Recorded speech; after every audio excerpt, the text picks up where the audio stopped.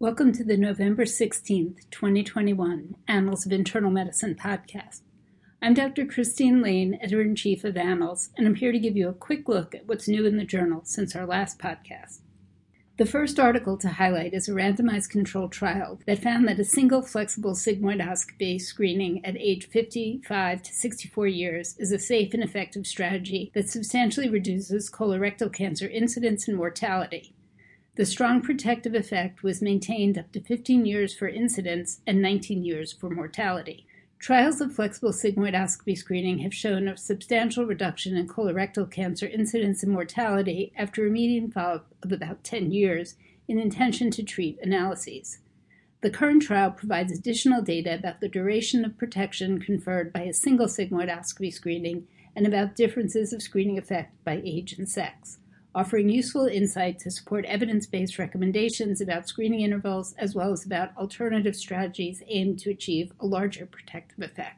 Researchers from Turin, Italy randomly assigned 34,272 persons aged 55 to 64 years at 6 centers in Italy to receive either a once-only flexible sigmoidoscopy screening or usual care. Compared to the control group, colorectal cancer incidence and mortality was 19% lower at 15 years and 22% lower at 19 years. Consistent with previous estimates on the basis of the 11-year follow-up, more than 80% of averted deaths are attributable to the prevention of incident colorectal cancer via adenoma removal at screening. Delirium impacts up to 30% of older patients and up to 15% of hospitalized patients of any age, and is associated with longer hospital stays, higher rates of mortality, poor functional recovery, cognitive decline, and incident dementia. Delirium is not often identified during routine hospital care, which has prompted many hospitals to implement delirium screening systems, few of which have been studied. Next is a cohort study that found that the use of an app-based delirium identification protocol was feasible and accurate for physicians, nurses, and certified nursing assistants to implement as part of routine daily workflow in the hospital setting.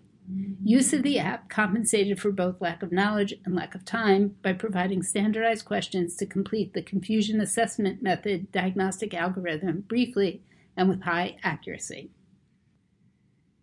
Traditional teaching suggests that most respiratory viruses are spread through droplets. These are larger particles that are heavy enough that they will rapidly fall to the ground within 1 to 2 meters of an infected person. Public health agencies have traditionally advised healthcare workers to wear surgical masks to protect themselves from droplet organisms.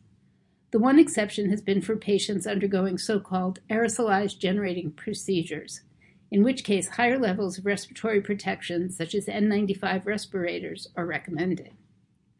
In the next article, researchers from Harvard Medical School, Harvard Pilgrim Healthcare Institute, and the University of Maryland reviewed published studies looking at SARS-CoV-2 transmission and infection control policies. They found that the traditional model of how respiratory viruses are spread may be incorrect. Most studies now suggest that respiratory viruses are primarily transmitted by aerosols that can remain suspended in the air for long periods of time, can travel beyond 2 meters from the source patient, and can bypass surgical masks. People routinely generate aerosols whenever they exhale, particularly when speaking loudly, breathing heavily, or coughing. Most so-called aerosol-generating procedures, by contrast, do not meaningfully increase aerosol generation relative to talking and heavy breathing.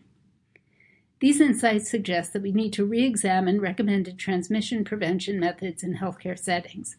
The authors suggest a uniform set of respiratory precautions for all respiratory pathogens and high-risk interactions rather than differentiating between different kinds of viruses and procedures.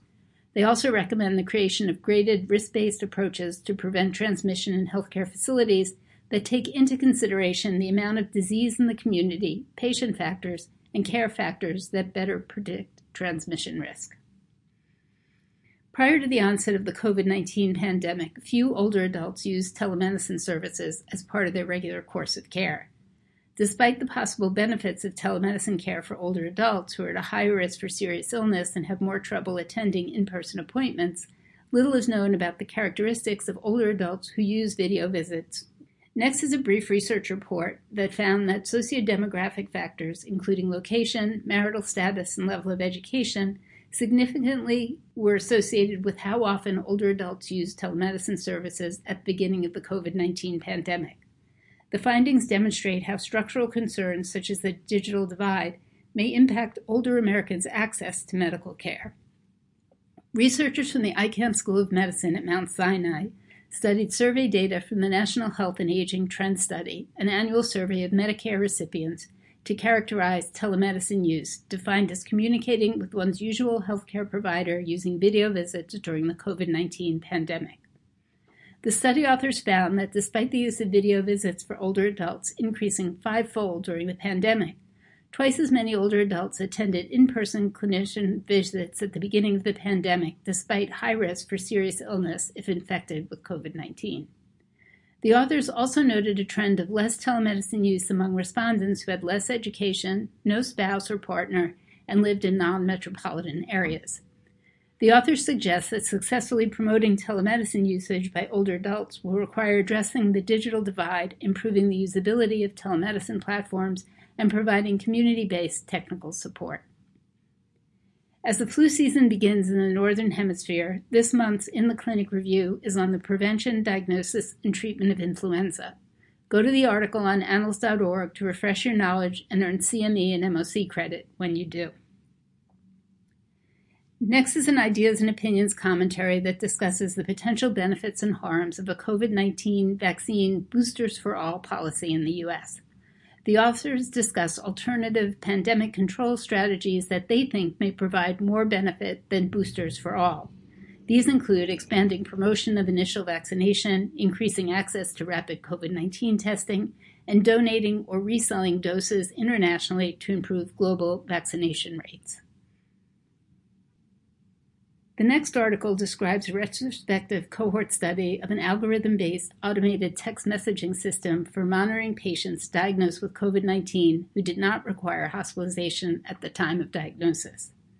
Modeled after a system developed by a team at Penn Medicine to keep tabs on patients with chronic obstructive pulmonary disease, the text messaging system, called COVID Watch, used text messages to monitor symptoms and symptom severity in patients quarantined at home with COVID-19.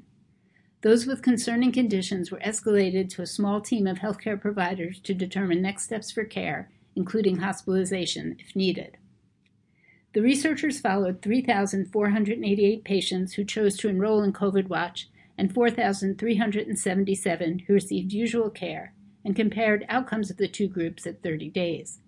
They found that 3 patients in the COVID Watch group died within 30 days of their enrollment compared to 12 in the control group. At 60 days after enrollment, 5 people with COVID Watch died compared to 16 not using the system.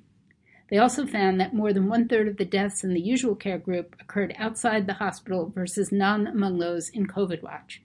Patients in COVID Watch also were more likely to present to the hospital, and they presented an average of 2 days earlier than those in usual care. According to the study authors, the benefits seen by COVID Watch patients potentially could be explained by increased access to and use of telemedicine and more frequent and earlier trips to the hospital when symptoms worsened. However, it's important to note that this was not a randomized trial. The observed outcomes could be due to differences in the patients who did and did not choose to enroll in COVID Watch. Antiretroviral therapy can effectively suppress viral replication in HIV-1, but a sterilizing cure during natural disease is currently considered very elusive. A sterilizing cure refers to the complete elimination of replication-competent proviruses and has only ever been documented to have been achieved by 2 patients, both of whom had leukemia and underwent allogenic hematopoietic stem cell transplants. A small subgroup of patients living with HIV, frequently called elite controllers, have undetectable virus via polymerase chain reaction assay, but reservoirs of replication-competent HIV-1 persist. This situation is known as a functional cure, as opposed to a sterilizing cure. Next is a fascinating case report that describes a patient diagnosed with HIV-1 infection in 2013 who may have achieved a sterilization cure without stem cell transplantation. Genome intact and replication-competent HIV-1 were not detected over 8 years of follow-up despite analysis of massive numbers of cells from blood and tissue. These observations raise the possibility that a sterilizing cure may be an extremely rare but possible outcome in HIV infection, even without stem cell transplantation. Researchers conducted a detailed investigation of an elite controller with undetectable virus after more than 7 years without antiretroviral therapy. The investigators looked for viral particles in more than 1.5 billion cells from blood and tissue samples taken over a more than 4-year period. At no point was replication-competent virus detected, suggesting a naturally occurring sterilization cure. According to the researchers, these findings raise hopes that a sterilizing cure can be induced in larger numbers of people living with HIV. This patient, who resides in Esperanza, Argentina, is being referred to as the Esperanza patient, an apt name since Esperanza means hope. The next article brings us back to influenza and suggests that clinicians are missing opportunities to vaccinate Medicare patients against influenza despite widespread availability of vaccines and no copayment for patients.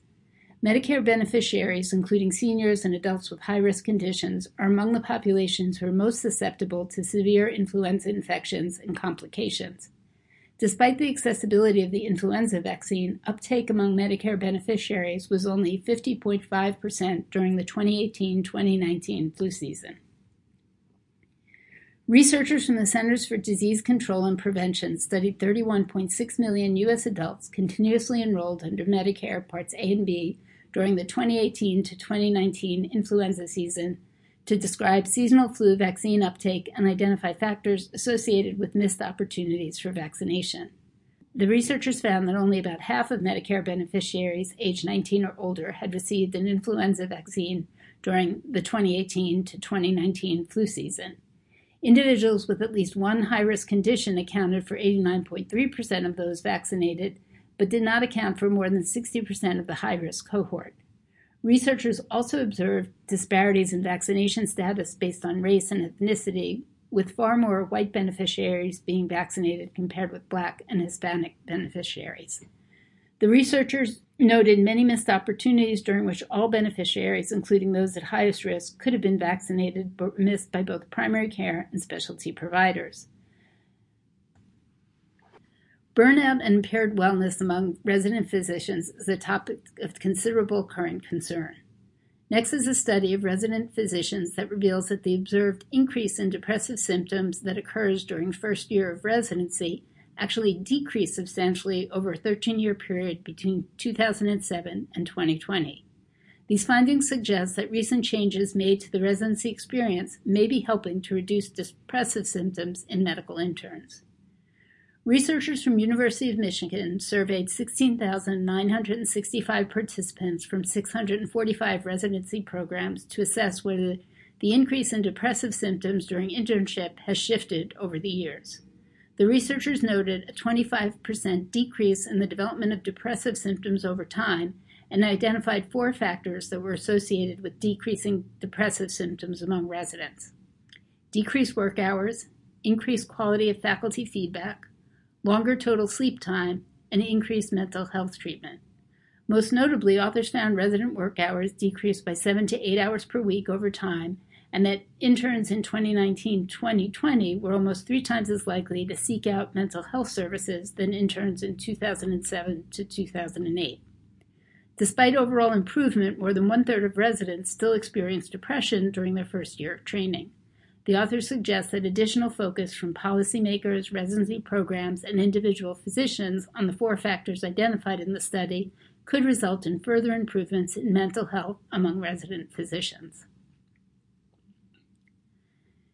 Research grants are a metric of academic advancement, and National Institutes of Health funding is highly coveted in the U.S. The K mechanism is a category of NIH grants for clinicians and research scientists who wish to become independent investigators. Specifically, the K08 and K23 awards are mentored awards for clinicians that provide support for supervised research and career development activities. Both require a minimum of 75% full-time effort and are intended for postdoctorate, residency, or early career level clinicians who hold a clinical doctoral degree. Importantly, these programs enable inspiring physician scientists to achieve higher rates of subsequent NIH funding. In a commentary published on Annals.org on November 16th, 2 women physicians reflect on their experiences in applying for NIH K Awards. They offer useful lessons for early career physicians interested in pursuing research careers. Clinical guidelines seek to standardize care to increase adoption of proven superior interventions and to reduce ineffective, unsafe, or wasteful practices. Unfortunately, studies of guidelines have reported that many guideline recommendations are based on low-quality, hypothesis-generating evidence rather than on high-quality, hypothesis-confirming evidence. The authors of another commentary published on November 16th on Annals.org question the validity of recommendations based on low-quality data, which they believe drive incorrect, potentially wasteful, and harmful care. Also new are the latest episodes of Annals Consult Guides and Annals on Call. The Consult Guides revisit what physicians can do to help prevent firearm injury among their patients, and Annals on Call features a discussion with the author of a recent study documenting an acute association of alcohol consumption and episodes of atrial fibrillation. Unfortunately, I end this podcast with some sad news. Annals of Internal Medicine recently learned of the death of Dr. Edward Youth. Dr. Youth served as editor of the journal from 1971 through 1990 and began his 3 decades of Annals work as assistant editor in 1960. I never had the privilege of working with Dr. Youth, but many that did speak fondly of him and extol his many contributions to the world of scholarly medical publishing. A tribute to Dr. Youth, published in Annals at the time of his retirement, chronicles these many contributions. And while I did not know Dr. Youth personally, I very much appreciate all that he did for Annals during his long tenure at the journal. Stay well, and I hope those who celebrate Thanksgiving are able to enjoy the upcoming holiday with family and friends, as was not possible for so many last year. Thanks to Beth Jenkinson and Andrew Langman for their technical support.